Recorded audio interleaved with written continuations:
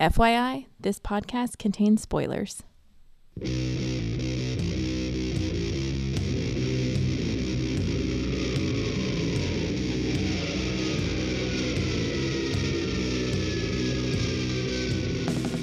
Hey everybody, welcome to episode 425 of the podcast that goes Snikt.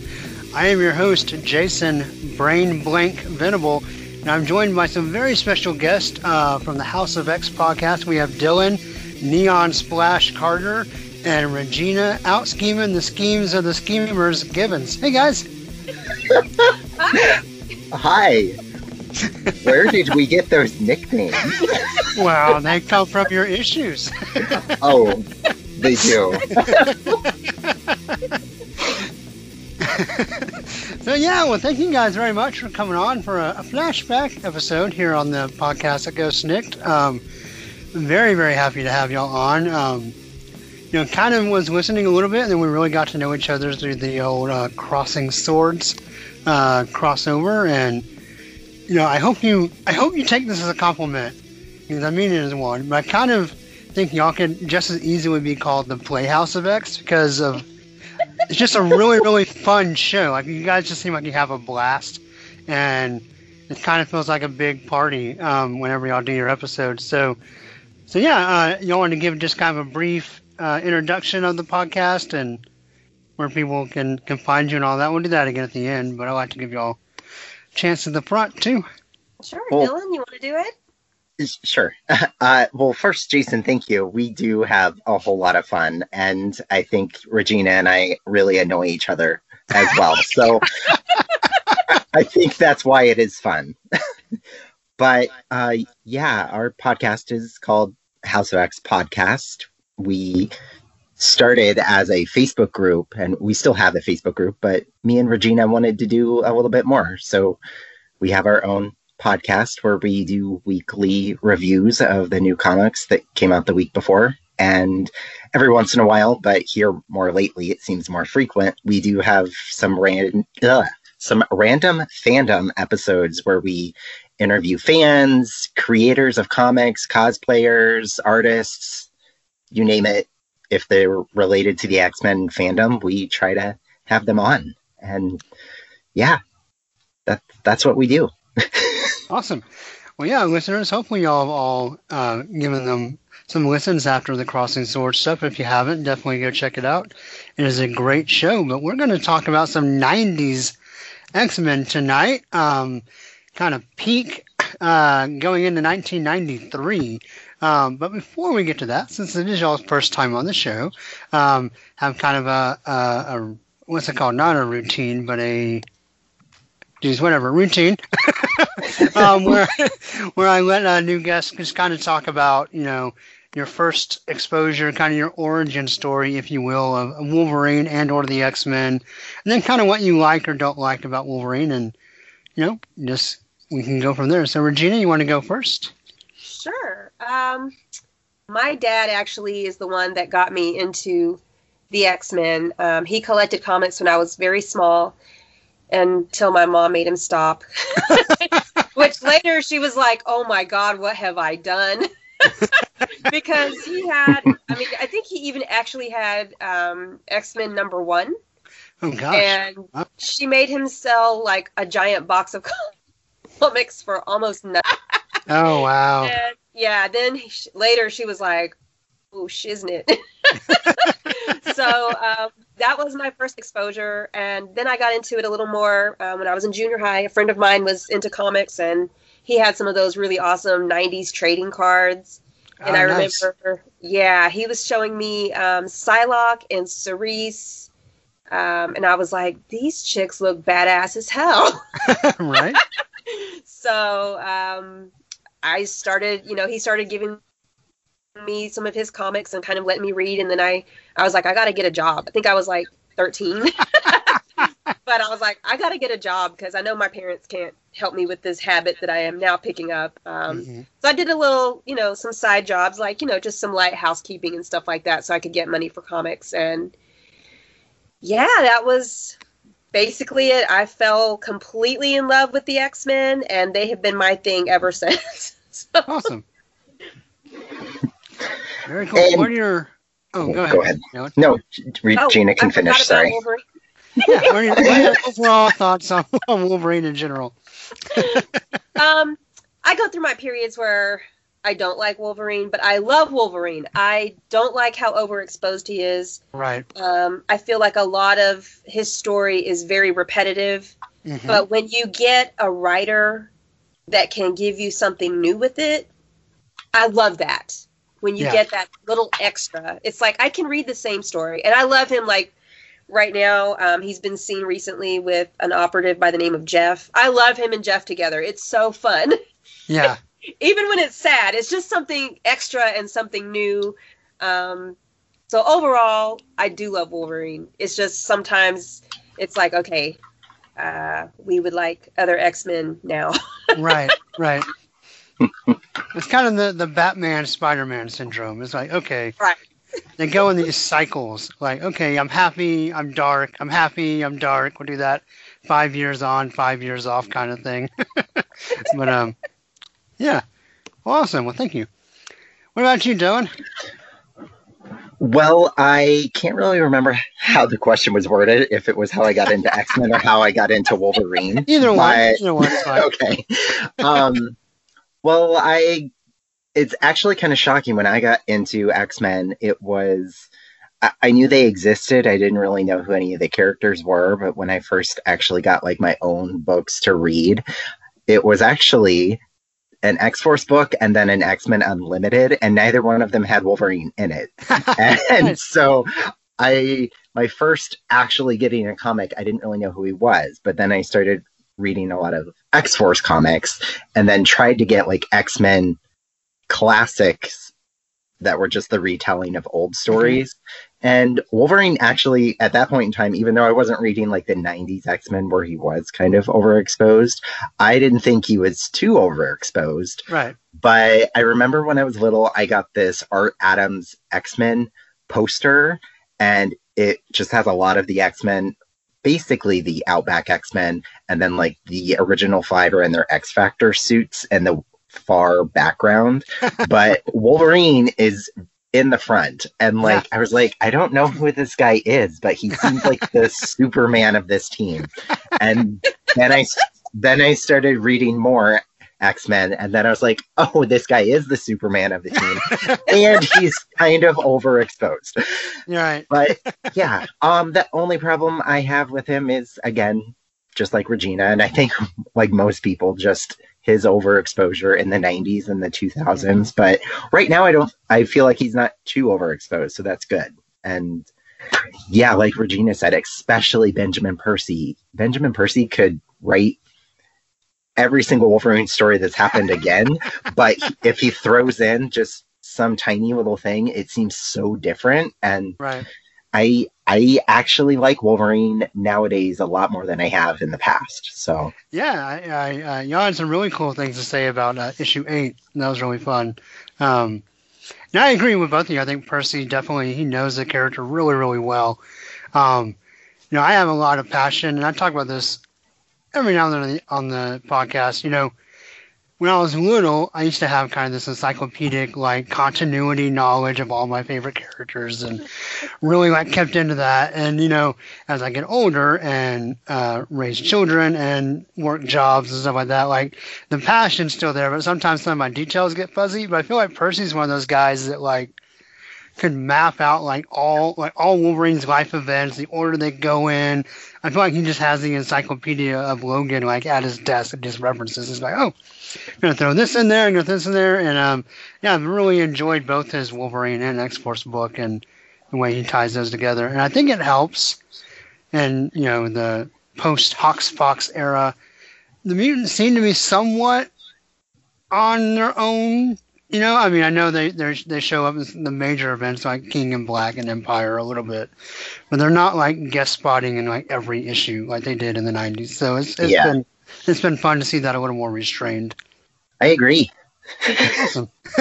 Very cool. Well, so let's take a trip back to 1993.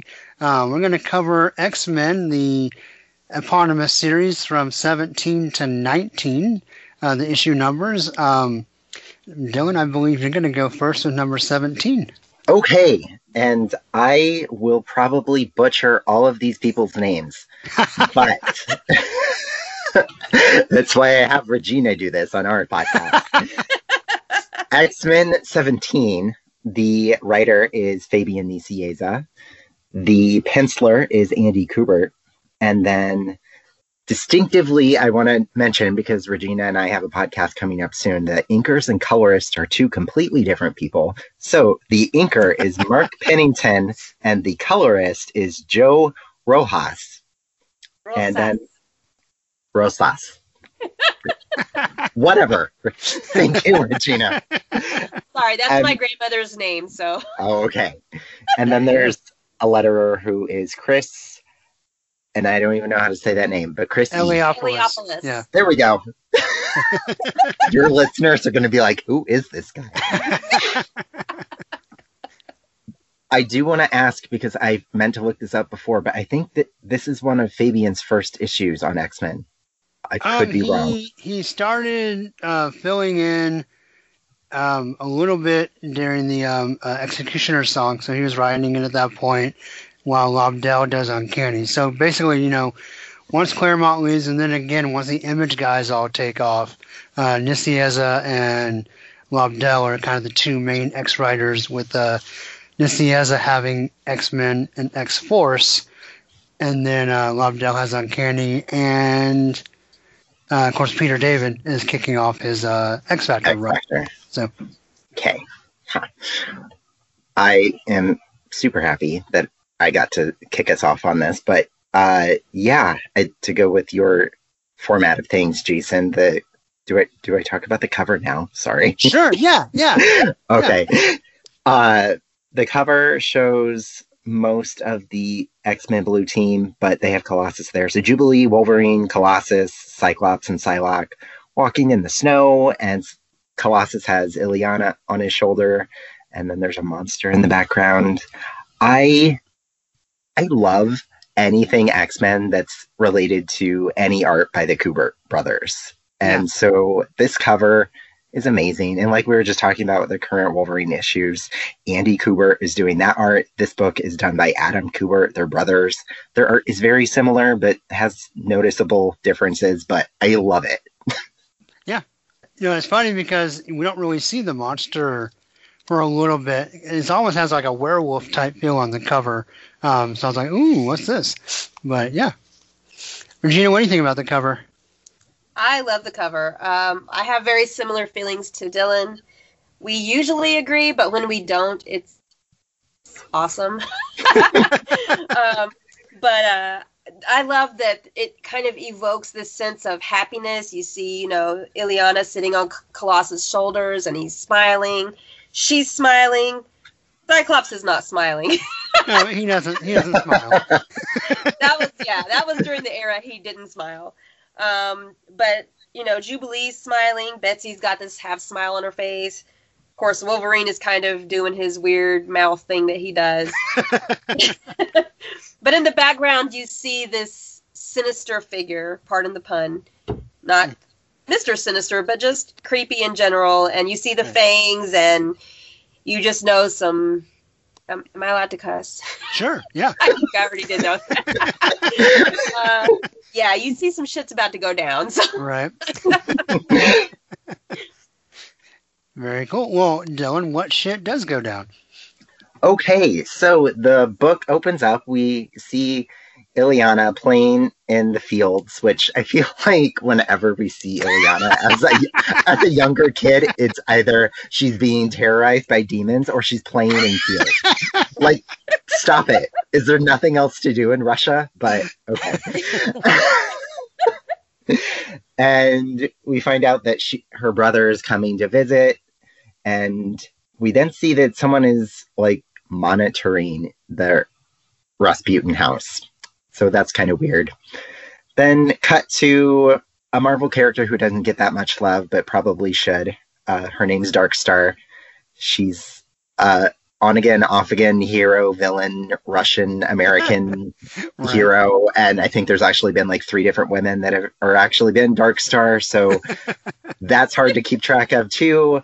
But Darkstar and this other guy, which I don't remember his name, go to inspect some weird happenings that are going on in this small Russian town where everyone seems to just kind of be frozen and not really living. And then they separate to try to figure out what's going on, and Darkstar gets attacked by whatever this psychic entity is as well. And then her companion then also gets attacked, so they're both off the board.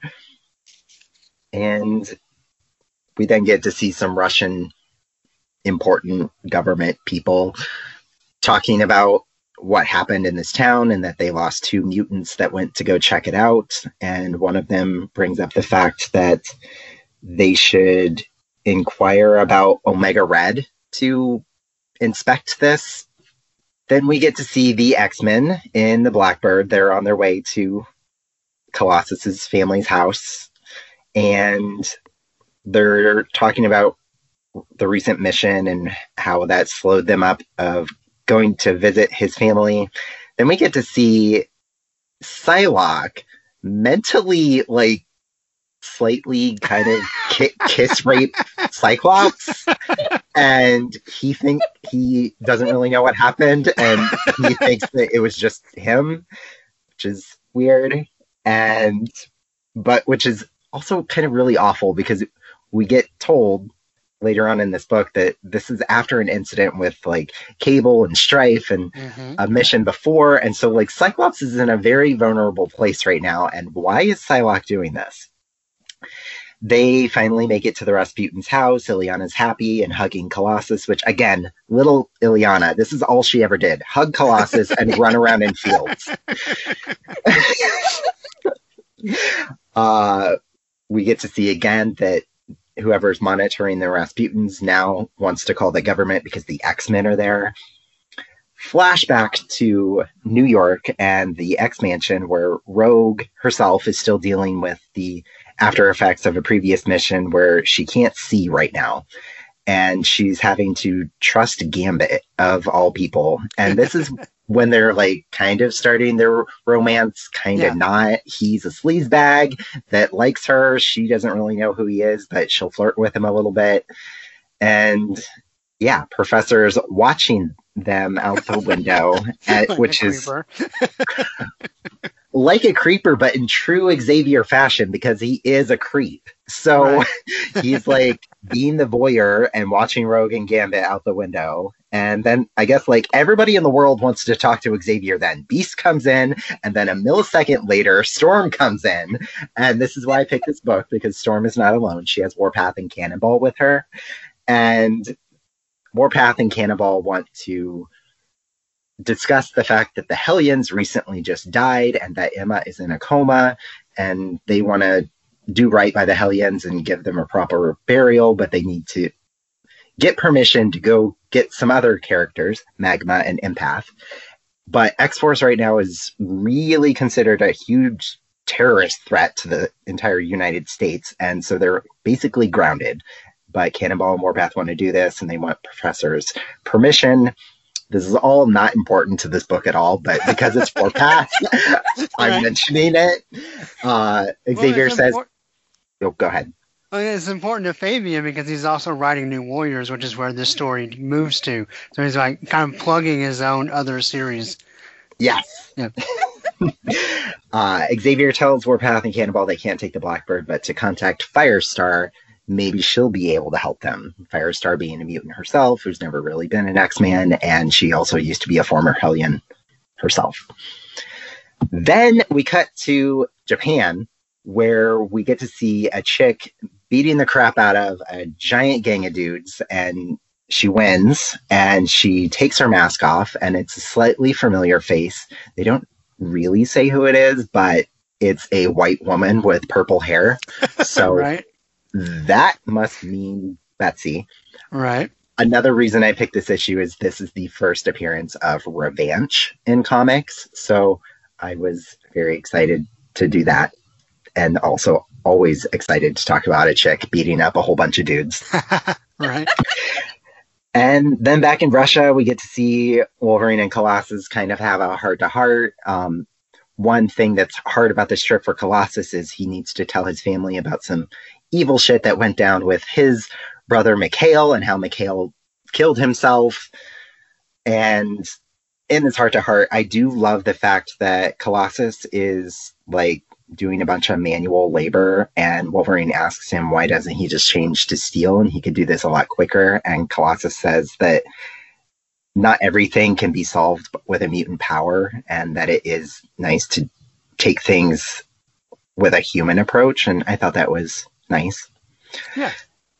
And cut to Cyclops having a nightmare about Cable and Strife. He decides he should get up and go take a shower, and he walks into the bathroom, and we get to see Betsy in a towel, and Cyclops is shocked. Betsy seems very happy and very inviting, and Cyclops quickly leaves the room, but then we get to see both of them slightly smirk.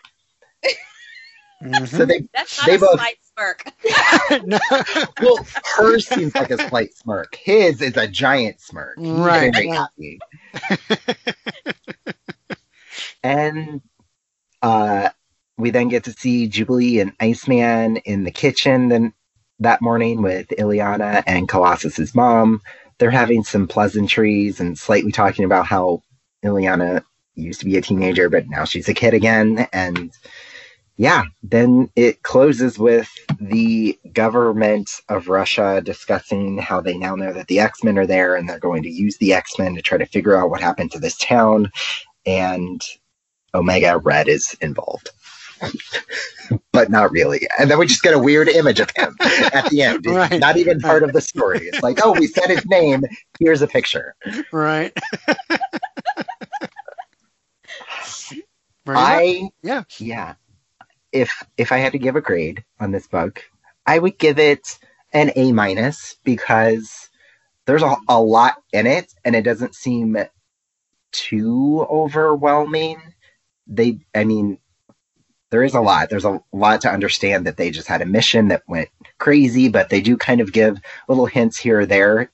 In case you were like someone just jumping into the X-Men, there's nothing too confusing about the Right. fact that there's like 8 missions going on in this one book. So I'm going to give it an A-. I could just be incredibly biased because of Warpath and the first appearance of Revanche, but I liked it. Plus, again, the art is great. Yeah. It was really nice. I think it's Regina, supposed any to be highlights? Oh, sorry. Go ahead. like how many claws, Dylan? Oh, we'll do that. We can talk about it first a little bit, and then we'll come back and we'll adjust and prorate his A-. Okay, sorry, I No problem. forgot about the grading system. No problem. I liked it overall. I mean, was it like the greatest comic ever? Probably not. But just the character beats that we get, I am a huge Rogue and Gambit fan. Like, I have loved their romance since I started reading. I started reading, actually, I think X-Men number 26. And they went on their first date, like, in X-Men nice. number 24. So this was actually right before I started reading, and I didn't read these books until a little later. But when I went back to actually read this was one of the things that jumped out at me, is that we do get these character beats of Rogue is recovering from her prior mission. She can't see. She has to trust Gambit. You know, Xavier is watching them creepily. But while he's watching them, he's thinking, you know, he's giving the audience something to chew on. And he's saying, you know, Gambit, you know, we don't really know you. But you really like this girl, but can she trust you? Can we trust you? And, you know, we will ponder that for years and years to come. Yeah. And then we get this dirty little soapy drama with Cyclops. I love that. I'm like, you know, I mean, I love Cyclops and Jean, but this whole psychic affair that Betsy started with him, that was really hot. Was it wrong? Maybe. it's pretty hot. I also really enjoy these character beats that we get, like with Jubilee and Ileana. And, they just kind of, Jubilee is just this, I know a lot of people find her annoying. I love Jubilee. But just kind of seeing her get to interact with another kid who's younger Right. and not an adult, I really like those types of character beats. So, just watching her, with Ileana putting on makeup, that was so cute. Yeah. I did enjoy Darkstar. I still don't know very much about her. I think this is the only book I've ever seen her in. But she looks badass, so hey, that's a plus. Yeah. But yeah, overall, we are getting to visit old Mother Russia with Colossus, and he gets to see his family. And yeah, it was overall very good book. Yeah. Yeah, I agree. I enjoy seeing the early seeds of the Rogue and Gambit relationship. Like it's just now really kind of starting to turn into more than just flirting. Like they're actually like deepening those bonds. That's really cool to see. Poor Ileana, was very involved in the New Mutants. Inferno came along. She got turned back into a kid, and it's pretty much been stuck on the shelf since Inferno. And then now we come along with this story, which has some things that happened to her. So I felt really bad, and we can talk about that more as we go. But I mean, as far as I am aware, she has pretty much been out of sight, out of mind since the end of Inferno, other than occasional pinings by Colossus and then Kitty over in Excalibur sometimes going, man, I miss Ileana. Much like that's kind of been it, right? And so now we come back and she's a little tiny kid again, and finally I actually get to see her do that briefly. So that was fun. And then what do y'all think of the intrigue and the mystery? Did the red flag 133, did it grab your interest? Did it hook you the way they wanted to? Or was it just kind of whatever? Yeah, whatever.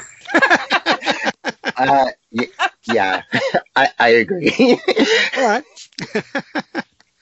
Awesome. Well, so Dylan, in the 6 claw scale, where's your A- land? I will say it's a 4 claw. Okay. What about you, Regina? Actually, that's exactly where I was. 4 claws. Oh, we're unanimous. Okay. 4 out of 6 claws across the board. All right. Very good. I think it definitely sets up a good story. I think it gets better. So let's move into number 18. I believe this is all the same. Let me make sure. Turn this book sideways. Oh, no, we have some additional inks by Dan Panosian on the first couple of pages, but everything else is the same. So this is A Skinner of Souls, Part 2, The Crops Mature. This is my favorite cover of the 3. We have kind of Omega Red. I can't exactly tell what's going on, but it almost looks like he's stringing the X-Men over a cliff with his coils. He's got Wolverine wrapped around the neck. Colossus and Iceman are down for the count. Cyclops is about to fall. He's got Psylocke hanging upside down. What do y'all think of this cover by Kubert and Pennington? I love it. But that's mainly, I think, just because Omega Red is kind of one of those characters that I think a lot of people love the way he looks, but they have no idea why they like him. Because he doesn't have that much character. Well, so the 90s. Yeah. And I am exactly one of those people I just described. I love everything about Omega Red's look, but he has no character to even say why I like him. But this image is just all 90s and all Omega Red just dominating. And I just love it. Me too. What about you, Regina? I've never cared for Omega Red. I just haven't read a story that is compelling to me. I mean, he's been in a lot of stories that are good. They just don't appeal to me. Sure. So, it's kind of, it's a very busy cover. It's very pretty. It just, Eh. All right. And we'll talk about it when we get a little bit more into it, but like the splash page that we get when we open the book, if they had put that on the cover, I'd be like, oh yeah, that right there. I will say, I agree that it's busy, but I feel like images of Omega Red need to always have tentacles going everywhere and being super busy to make it be an awesome Omega Red picture. Like if it was Omega Red without those tentacles going everywhere, it would be boring. Well, just if you look at Bobby, like what is he doing? Is he dancing? He doesn't even have a tentacle around it. I feel like Bobby almost looks like the entire picture was drawn without him, and then they were like, "Oh God, Iceman's supposed to be in the picture too." Yeah. Well, Yeah. I mean, he wasn't. Was he on the cover of the last one? He was not. No. I don't think so. And then he was in the book, and then I was like, wait. Oh wait, yeah, because that's right. He's part of X-Men Gold, and him and Colossus are both in this. Right. Oh, well. So that did kind of jump out at me that he's on the cover of this one. But like you said, it's like, oh shit, we forgot to put Bobby in there. Just have him do some stretches. He'll be fine. Yeah. They realized their mistake after the last one came out. They're like, oh God, we forgot to put Iceman on the cover of the last one. He has to be on this one.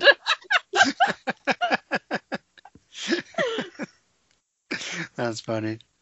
All right, so in this one, basically the Russians sent Omega Red to check out the village, but the Soul Skinner is peeling his psyche like a potato for vodka. A Russian agent, Vashkin, maybe, gets the X-Men to help to track a lost mutant to the village, even though Cerebro can't find him. They say this is because he has electromagnetic powers, but isn't Magneto detectable when he's not wearing his helmet? I don't know. Anyway, the X-Men arrive to find the entire village frozen, both physically and psychically, like Dylan talked about last issue. Omega Red springs out of nowhere to attack the X-Men. Meanwhile, the Russians argue over how to stop the village incident from spreading, while Matsuo complains he may not get Omega Red back in one piece. One option is the mysterious Red Flag 133. Back in Japan, Quanin, our mysterious ninja from last issue, has killed Lord Nairoyam, his ninja guard, to get back on his good side and in his payroll, but he insists she must kill Psylocke first and reveals it is her other self, so building on that mystery. Wolverine engages in a grudge match with Omega Red. Psylocke tries her telepathic dagger, but it doesn't work. She doesn't say, with a focus total. No, that's not why. It doesn't work because Omega Red has no brain. He's literally a dead brain inside. So he releases his Despore virus to take down the X-Men except Wolverine with his healing factor, though he eventually falls off panel. And then the Soul Scanner feasts on Cyclops' trauma, but it turns out he bites off more than he can chew with that summer's drama. Colossus and Viskin find a shed of children, and what the hell did I write? Oh, that are unaffected by the Soul Skinner. Meanwhile, the Russian forces abduct Illyana, maybe killing their parents in this issue, but next issue they're definitely dead. And then she is Red Flag 133, and they plan to accelerate her growth and use her powers for the state. To be continued. Russia is so evil all the time.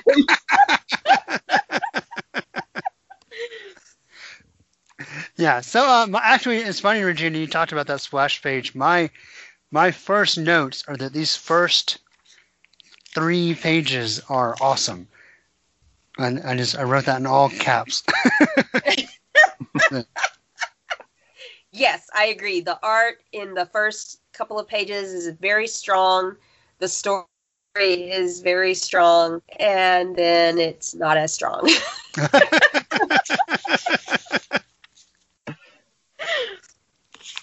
So we finally kind of meet this Soul Skinner guy.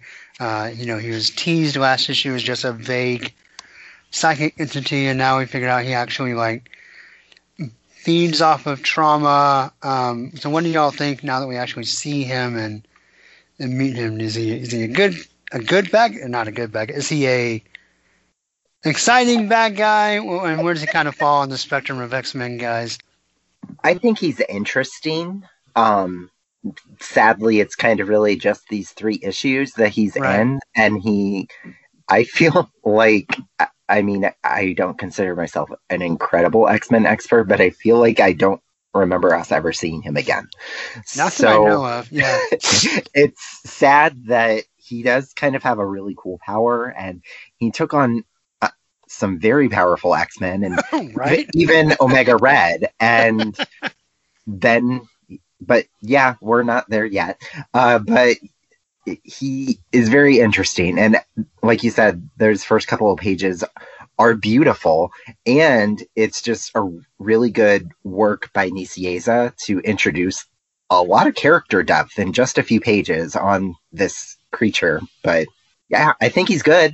There's a lot of 90s villains that were like one and done that I think should come back. And I think this would be an interesting one because we have tons of telepaths that are good guys. We need more telepaths that are bad guys that are not just like Sinister or Exodus, who can be telepathic, but then they like never use that as their main power. Right. Oh my God, I would love this guy to be Danny's nemesis, and now I need this. Oh, that would be cool. That'd be pretty rad. I pretty much agree. The part where Psylocke goes to stab him, I was kind of like, there has to be something in your brain. Come on. She's not the strongest telepath, so okay, I get it. And I really, really liked the page that we get where he tries to absorb Cyclops' trauma, and then he's like, damn, you're fucked up, dude. Right. And I love the art on that page where we get to see, you know, all the different parts of Cyclops' trauma. We see him and Alex parachuting out of the plane. We see him giving up his son. We see him, you know, with Strife. And we will see these beats over and over and over again. But I don't know. I love Cyclops' story. It is painful. It is compelling. There's no fucking Madeline here. That's all I'm going to say. Right. I wanted to ask, is that creepy head that's up at the top supposed to be Charles? Because it has eyebrows like Charles. And I was like, is this what Cyclops thinks how Charles appears in Cyclops' Green Goblin with a brain? Yeah. Yeah. And is that more or less creepy than a baby with a Strife helmet? Yeah. It's a lot of creepy. Yeah, there's a lot of creep factor on that page. But yeah, I really enjoyed that part. And I think that's when I started to get a little more interested. Like, okay, this Cyclops trauma has done fucked up the bad guy. Right. I wanted to mention that I think it's hilarious that when they go on this mission in the snow, that Betsy in her ninja thong puts on a coat. Like still hanging out. Yeah, right. Just a coat. But the other female on the team, Jubilee, puts on a coat. She puts on pants. She puts on boots. She covers completely up. Right. And but yeah, she's not trying to seduce Cyclops, so she can dress normally.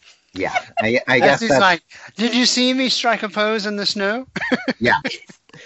But speaking of what Jubilee changed her outfit into, I think this issue and the next issue is the only time we ever see Jubilee in this winter outfit of wearing the brown X-Men coat and then her like ski pants that are pink and white. Mm-hmm. But these 2 issues and that look of Jubilee made such an impact on the visual of Jubilee that in the X-Men, the animated series, there's a Christmas episode. It's like Christmas with the Morlocks or something like that. And in that episode, they put Jubilee in that exact same look. And I just I thought that was interesting because I actually didn't even put two and two together until I started reading this. And this past Christmas, I actually watched the Christmas episode of X-Men. And so I was like, wait, that's the same outfit from the animated series episode. So yeah, and then I went That's back and awesome. I looked. And yeah, so these two issues and Jubilee's visual from the artist made such an impact that they put that outfit into one episode of the animated series. That's cool. I made a note that the Avengers weren't the only team with bomber jackets in 1993. Every female on the Avengers had a bomber jacket. Every single one of them. Yep. They sure did. So I also pointed out, because this is the podcast that goes snicked, on page 14 of the physical copy, we get a growl and a snicked. So Wolverine is he's mad. He's fighting mad, as they would say, seeing Omega Red. So what do y'all think of I know she doesn't have a name yet, but Revanch's initial costume? I'm so confused by it. Go ahead, Regina. What did you say? I said I liked it. It's weird, but it's no weirder than the thongs. Right. Like it's a different kind of thong. It's like an 80, work buns of steel kind of thong.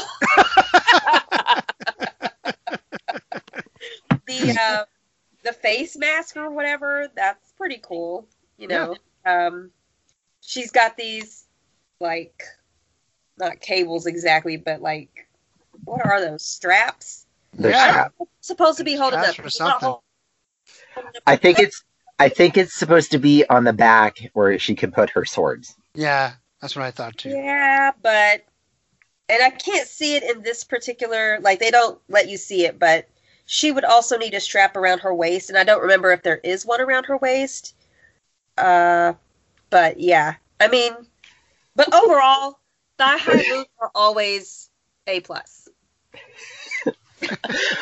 Well, my thoughts on it are just the fact of when it was the 90s and I started reading comics around this time too, I'm a weirdo. And even then, I loved the not main characters. So I immediately gravitated to, who is this Revenge girl? I want her to be my favorite. And so in the image of her that I know from later on, this is her same suit, but I feel like they messed up on the art. And it looks like she's wearing a thong suit, but It's supposed to be two-toned, yeah, like later. Yeah. yeah, the thing that looks like it's skin here is actually more, it's a bright pink in later issues. But like this issue, it's like, whoa, wait, we're wearing lingerie and a mask. And yeah. I mean, BDSM was just becoming a thing. Pretty sure this was part of it. Yes. Well, I and mean, it's this is way more Ninja Thong than Psylocke's suit. right. So Yeah, you got the you don't have the leg wrappings, but you got these like almost metal boots. It reminded me a lot of concurrently what Jim Lee was doing with some of his female characters in Wildcats at the time. Very similar, like with the hood, and of course he had all those ninjas with the coda over there. So yeah. but yeah, I don't know if I have a whole lot of other notes. I mean, there's a lot of mental trauma for man. Cyclops just could not catch a break back in these days. And there's something just terrifying about the way they grab Ileana out of bed. But kids in comics are always can be iffy sometimes. But yeah. Okay. Well, any other thoughts for you guys? Nope. All right. Well, I'm going to give this 5 out of 6 claws. I went up a little bit from the previous one. What about y'all? I think I'm still at a 4. Okay. I'm at a 4, but that 5th one is starting to pop out. Awesome. Sounds good. All right. Well, the final chapter is number 19. And Regina, I think you were up for that one. Yes, and oh boy, on the creative team. Yeah, we We left had you a the. lot of inkers. You got to pick which one you wanted, and you got the dark issue. This issue is dark as hell. Well, we will get there. But first, let's see. Pennington did pages 1 through 9 of the inks. Wachek, I guess is how you would say it, did pages 10 and 11. Panosian did pages 12 through 16. And Williamson did pages 17 through 22. Holy moly! Yeah, your These stories deadline did crunch. Right. Like, wow, that was a lot of inkers. Fabian Nicieza and Andy Kubert did the story. Joe Rosas did the colors. On the cover, we get this gorgeous kind of just a yellow tone with like reds popping out of Colossus tearing some shit up. And poor little Ileana is at the bottom of the page, and she is just terrified. You don't know if she's terrified of him or someone else until you actually read the book. But it says, "What price is innocence?" Aw, little Ileana. She's so cute. What did you guys think? I like it. Ileana is kind of strange looking, but I think some of that's intentional, right? I mean, it sounds like a zombie baby, but yeah, overall I like it. I really like Andy Kubert's Colossus, just in general. So that's always fun to see. I like the use of the yellow and red. Ileana is creepy looking. Like, she looks like the kid from Poltergeist. I like it. It's very, very dynamic. When it comes to art, because I went to school for art, history and education. I can't do art myself that well, but the red and yellow, like, there's a reason that so many like fast food places use red and yellow in their logos, like McDonald's and Hardee's and Sonic and things like that. It's because red and yellow are the attention grabbing colors. And so I like the use of that on this, what could be like terrifying / very sad cover of an older brother wanting to save his little sister. So I like it, even though Ileana looks creepy. Yeah. Very cool. I do like this cover more than because we do have that focal point of Colossus, and he's just got this look on his face that's like, I gotta fuck some shit up. Right. But yeah, I think a lot of artists have trouble because they're so used to drawing like these adult-ish forms or adult forms, and they usually draw women to be super sexy and men to look super strong. You know, this is kind of an era where I remember there was some covers with Xavier walking, and he looks strong and hot. And right. People have paraplegias. No, your muscles atrophy. Right. But no, Xavier had this really nice butt. Yeah. But I do think that a lot of artists kind of have trouble drawing children because they're not used to drawing those types of. So I don't know if this was intentional, but she does look like a little creepy doll, like Annabelle or something. Right. But that. It's a great cover. It definitely grabs your attention. It's busy, but it's not busy with too many characters. You get your focal point, and it makes you think, why is this guy pissed off? Now I want to find out what's going on. Yeah. So when the book opens, we see Soul Skinner standing around, lying down in the snow because he has kicked their ass. And that he enjoys their agonies, and he tries to decide which mind is the most. And I just think it's hilarious because one of the first images is Betsy on top of Cyclops. Yeah. And they're naked. They've been doing naughty stuff. And I was like, wait a minute. Wait, why is this agonizing? But we also get a moment of like Jubilee when she sees her parents alive, and we see Iceman really sad over Opal. we see Cyclops kissing Jean, and he's ruminating over, man, why does everything I love keep getting fucked up? Right.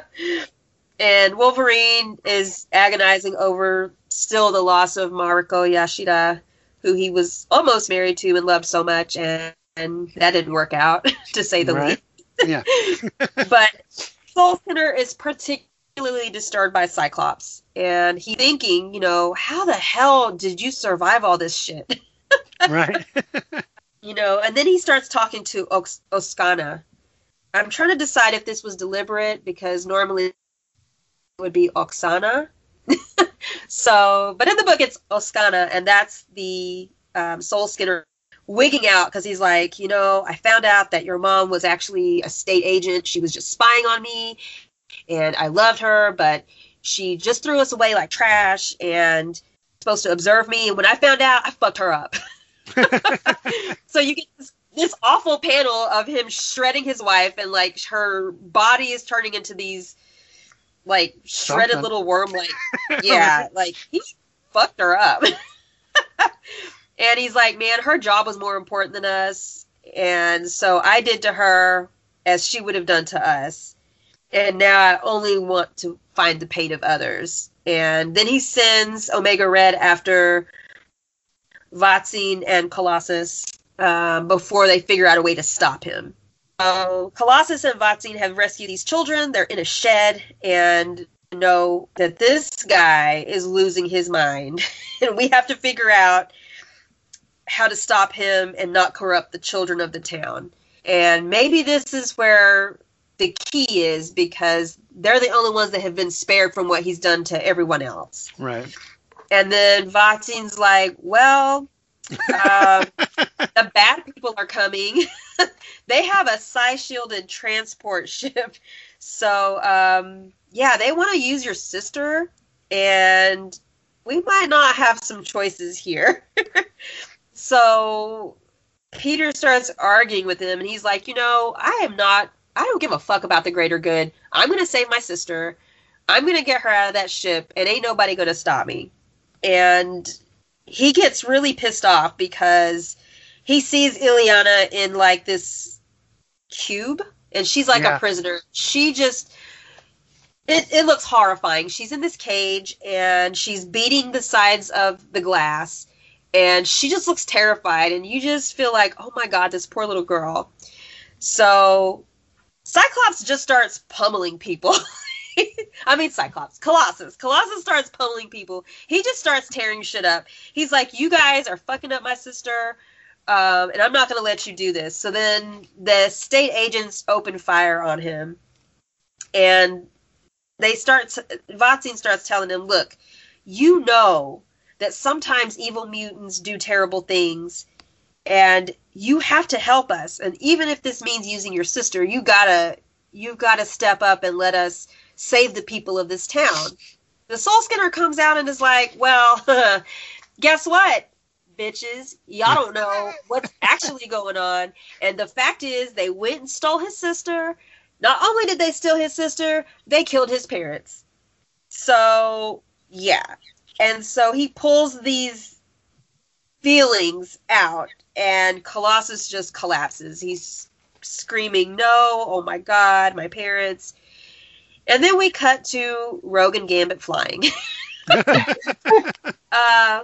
Yeah, so Rogue is still blind. She's wearing sunglasses and her bomber jacket. Yeah.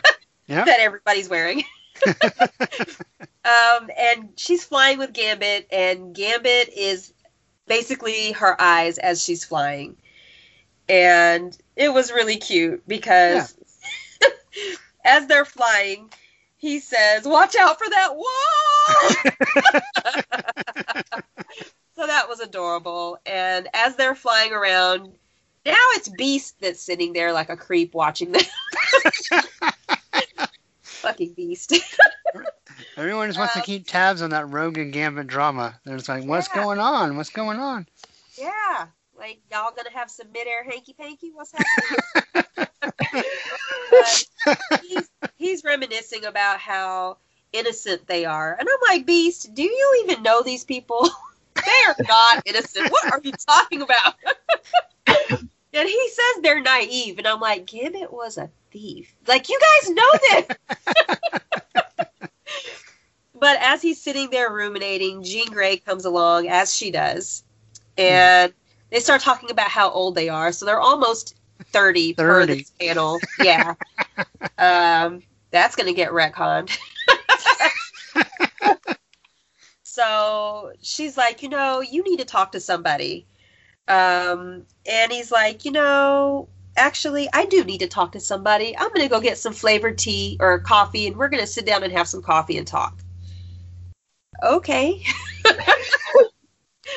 So we flash back to Russia, and Peter Colossus is just going ham on everybody. He is just pummeling these agents, and Watson is like, no, your parents were not supposed to be harmed. I had no idea, Peter, that this was going to happen. They were going to kill your parents. Not my fault. My bad, dude. And so Soul Skinner is like, well, y'all did it because it was expedient.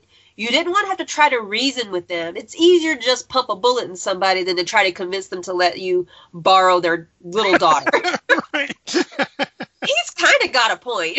Because if you come to my house, try to steal my kid, yeah, you're going to have to kill me first. Right. So Watson tells Soul Skinner, you know what? I don't give a fuck what you're saying, because actually the whole reason that any of this has happened is because you're a jackass. You attacked this town. We just want to send you somewhere else where you can't hurt people who are innocent anymore. And Soul Skinner is like, oh, no, this is some bullshit. You are guilty. Colossus is guilty. Everybody guilty. And he tells Colossus, you even thought, maybe I should let them use my sister.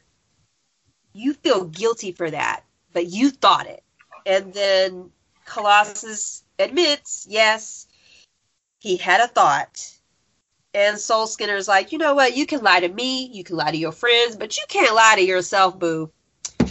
So he says, you considered it. You thought about it. I feel how guilty you are. How could you think that you could just let this innocent child die? And then we get this fabulous picture. I don't know what's going on. But Soul Skinner is screaming, and then it looks like his daughter is coming out of his tongue. Yeah, it's weird. Yeah. And she looks demonic. She's got red eyes, and she's like, well, Ileana was only a child, but I was just a child too, and you watched me die. Why are you on your high horse? What makes him better than you? And then he starts crying. Oh boy, that daddy guilt got to him. Mm-hmm. So Ileana has managed to get out of her thing after Colossus probably broke everything. And she tells him, Soul Skinner, please don't hurt my brother. And he says, you know what? I'm afraid to prevent us from all hurting each other. I have to hurt you. So he presses this button on the cage, and poor Ileana starts screaming. She's grabbing her head. She's like, oh my God, somehow this has done some type of pain to her, probably because it's attacking her genetic code. And Colossus is like, shit, he's going to kill everybody. What do I do? So he's struggling away, and it just boggles my mind because poor Ileana, she's back in the cage. And she's crying, and she's surrounded by all this energy, and she's like, please, it hurts. And Colossus just leaves her there. Yeah, it was really weird. Go get help. Yeah, I'm like, dude, you were just breaking everything 3 minutes ago. So as he's stumbling away, the X-Men arrive, and Cyclops is like, well, is it really that much easier to ask a child to be brave than yourself? I'm like, you guys are coming ham at this dude. Like, he likes dishing it out, but he can't take it. So Colossus has run off to find Betsy, or to find the kids, and he brings the kids to Betsy, and he's like, you have to knife one of the kids. She's like, what the fuck? Right? Are you like, sure? Just do it. And Really? so stabbed one of the kids with her psychic knife, the totality of her psionic powers, and channeled their innocence into the soul of the Soul Skinner.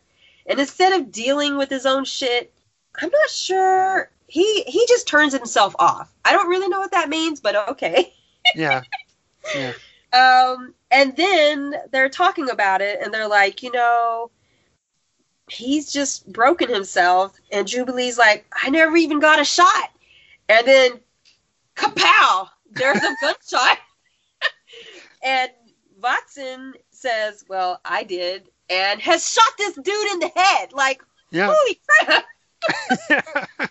So, everybody's happy. Colossus is like, oh, Ileana, I'll never allow you to be harmed again. Legacy virus. Right. And Issues, Colossus. Come on. Cyclops tells Watson, dude, that was cold-blooded murder. And Watson's like, look, we know that there are bad mutants out there.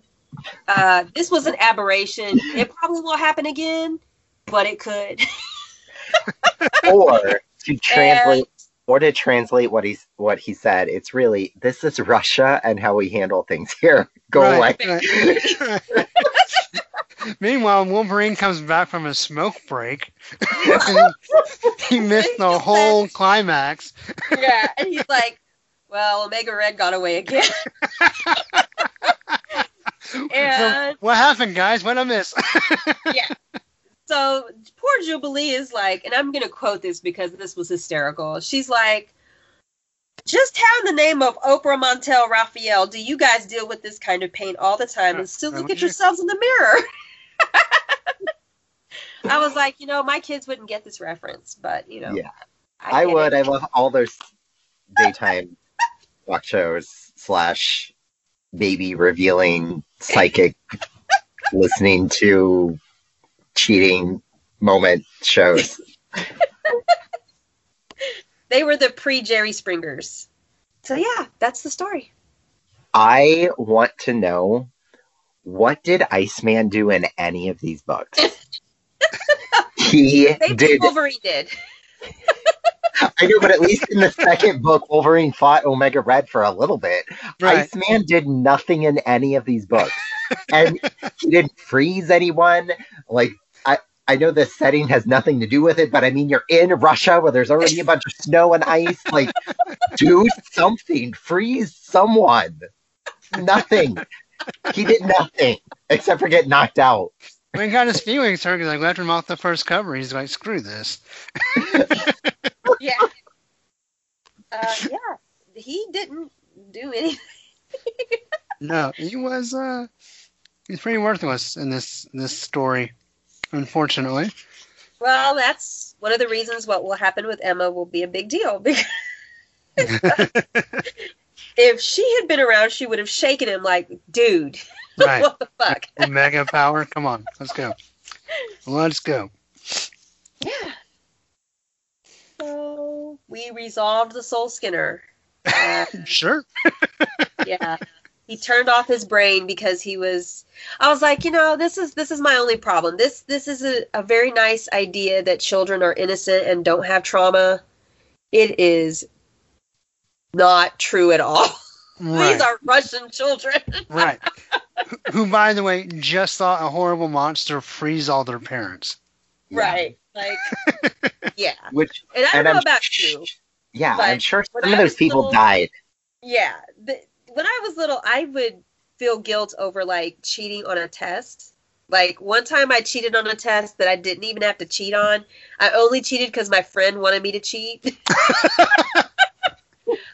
I might have been in first grade when that happened, and it stayed with me because I got caught, and I was so mad. Because I had 100% in that class until that test. Kids are weird. They have guilt. They have things that are not innocent. A lot of kids are abused. Like, no, Right. this would not actually work. Probably not. It's a nice idea, but Yeah. not very realistic.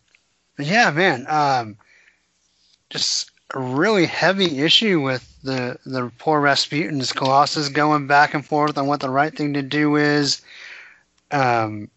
Losing his shit because he can't really figure out, like, I mean, I think as an X-Man, he knows, right? Well, yeah, we do have to make some tough choices, but then also it's his sister, so the choices don't matter right now, it's my family. Which I think really humanizes Colossus, right? Because it's one thing to say, oh, well, I have these principles, but then when it comes to protecting your own, it's like, well, do I really stick by that, or do I save my sister? And so it's a really compelling dilemma for him, and I think really fleshes Colossus out a lot, which we haven't seen in a while. So that was really nice. And of course, this starts him down a certain path that will, lead him in a little bit different direction in the X books, in the next couple of years. So that'll be interesting to keep track of as well. Yes, totally agree. Some very interesting paths. Yes, and that was really when I was obsessed with these books. And I didn't realize for a long time how close Colossus was to Illyana. And I think when we see beats like this, where he's put in a position where he has to do something to protect her, he consistently chooses to protect her, even at points, as we will see later on, where she doesn't even need protecting. She's like, dude, back the fuck off. Right. So just getting to see this and getting this type of story, I really enjoyed that because it is going to come into play a little later. Awesome. Dylan, what did you think of the issue overall? What are some things you liked, didn't like? Well, the things I didn't like was I feel like almost half of the team didn't even need to be in the book because they didn't do anything. Like, I don't know why Jubilee or Iceman were even there, or even in some of the scenes, even I mean, I guess Cyclops came in handy with giving some Summers drama, but Jubilee and Iceman didn't do anything, so they shouldn't have even been there. But I liked the 90s weirdness of some villains being like one and dones, even if the one and done was like a 3 or 4 issue arc. Right. And I think this was an interesting character. The story didn't really add anything to help Omega Red either, because again, he's a character that has really no depth, and these 3 issues didn't help him at all. If anything, they kind of exaggerated it because the Soul Skinner's like, well, I can't even find anything in you. You're an empty shell of a man. Yeah. You are so boring. I don't know why you're in my third comic. Why did they throw you in here? I'm the bad guy, not you. But yeah, I think the parts that I enjoyed the most were actually the weirdness of Psylocke and Cyclops. And if listeners continue and read the issues after this, you kind of find out why Betsy's acting a little bit out of sorts. So, right. Yeah. Or is she?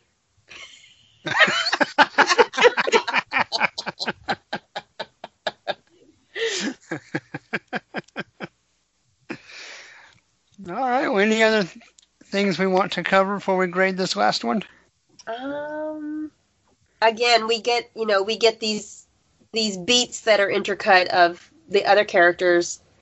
I think the thing I like the most about the book is that it does kind of touch into the psyche again of Cyclops. We remember that poor Jubilee actually is an orphan. Her parents actually are gone. Right. We get these moments where I'm still a little stunned that this Betsy and Cyclops naked in the bed together was somehow traumatic. That's a little confusing. Right. But I guess because she hasn't had it yet. I mean, but that's maybe. I'm not sure that really plays into a strong female type, but right. Yeah. And maybe they were just trying to. It would have made more sense since we had certain things that were coming for her body being broken to maybe have been traumatic, maybe, perhaps. Right. I don't know. Maybe it doesn't bother her. But I think it was a little clumsily done. Yeah. And I do like Fabian Nicieza. I know there are people who don't like him. I quite enjoy most of his stuff. This just felt like a little bit of a miss, but I think it could have been stronger if we had been able to delve more into the psyche of these X-Men and why they feel their guilt. I would have liked to see more of that than some of the other stuff that we got. Yeah, I just want to add that what Regina just said reminded me. I didn't know if I wanted to mention it or not, but I'm just going to anyway. I do believe this is when Fabian really took the lead of writing on X-Men books, and these issues, like I said, I was very excited to do the first one since it was the first appearance of Quanon or Canon, however you do pronounce it.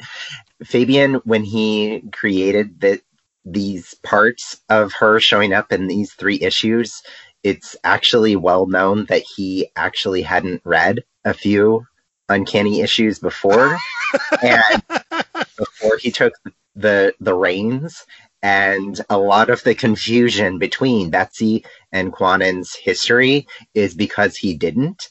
And so these issues are actually do hold a lot of historical weirdness with Psylocke. So yeah, Interesting. Besides the fact of the story seeming a little bit weird and mishandled, or whatever the word was that Regina said, there's a lot of other stuff going on behind the scenes as well, and I think there just needed to be a little bit more preparation, and it may have came off a lot better. That sounds fair. I don't think I knew that. Thank you, Dylan. I didn't know it until about a month ago. Wow. When I knew that Fabian was going to be on somebody else's podcast. That was a good episode, by the way. That was a really good episode. Yes, it was. A lot of fun. Okay, well, Regina, why don't you grade this one first? I think I'll give it a 5. 5 snakes. Okay. 5 claws. Awesome. What about you, Dylan? I'm gonna give it. I'll give it a 5 too, just because even though the story was a little bit weird, the 3 issues altogether did have a beginning, middle, and end that even if they were kind of all over the place and not on track, it at least had a beginning, middle, and end. Right. And it was the 90s where there was a whole lot of beginnings and no ending. So, or a lot of endings that didn't even have beginnings. So at least this is a 3-issue story that had a beginning and end. So I will give it 5 for that. Awesome. I think I would too. I agree with Regina. I think there is some clumsiness in the plotting that maybe makes it more of a 4, but the emotional beat of Colossus pushes it over the edge for me. So I think, 5 out of 6 claws as well for me. So, awesome. Well, that's kind of all we have on the docket, but guys, thank you so much for coming on. That was a lot of fun. I hope you guys enjoyed it. Yeah. I did. I love revisiting the 90s, so if you ever want to have us come back, if it's not strictly Wolverine based, I will come back. For sure, I would love to. So we'll definitely keep an eye on that. But speaking of podcasts, again, just real quick, why don't y'all talk about House of X and where people can find you? You want me to do it, Dylan? Yeah. I did it last time. It's your turn. You can say the handles, but you can find our podcast on just about anywhere that podcasts are found. You can also find us on Instagram at, what is it, Dylan? Just type in House of X on Instagram and Twitter, and you'll find us. Or type in House of X podcast. It's a little bit confusing, but you'll find it. And you can find me on Instagram and Twitter at the Red Queen of X. And Dylan, where can we find you? Everybody can find me on Instagram and Twitter at Warpath_Dylan. That is Warpath_DYLAN. And you can always find me and Regina at the House of X Facebook group that started our podcast. Very cool. And listeners, as always, for the podcast that goes Snicked, you can like the Facebook page and Twitter is at SnickCast. So before we wrap up, any closing thoughts or anything else y'all want to say? It was fun. Thank you for having us. Yeah. Yeah. Thank you all very much. Thank you for having us. We Awesome. love the 90s. So it was an awesome thing. And yeah, thanks. Awesome. Cool. Well, listeners, as always, during these times, please stay safe and stay well out there. And we'll talk to you again soon. So until next time, hugs and snicks, everyone. Bye-bye. Bye. Bye. And snacked.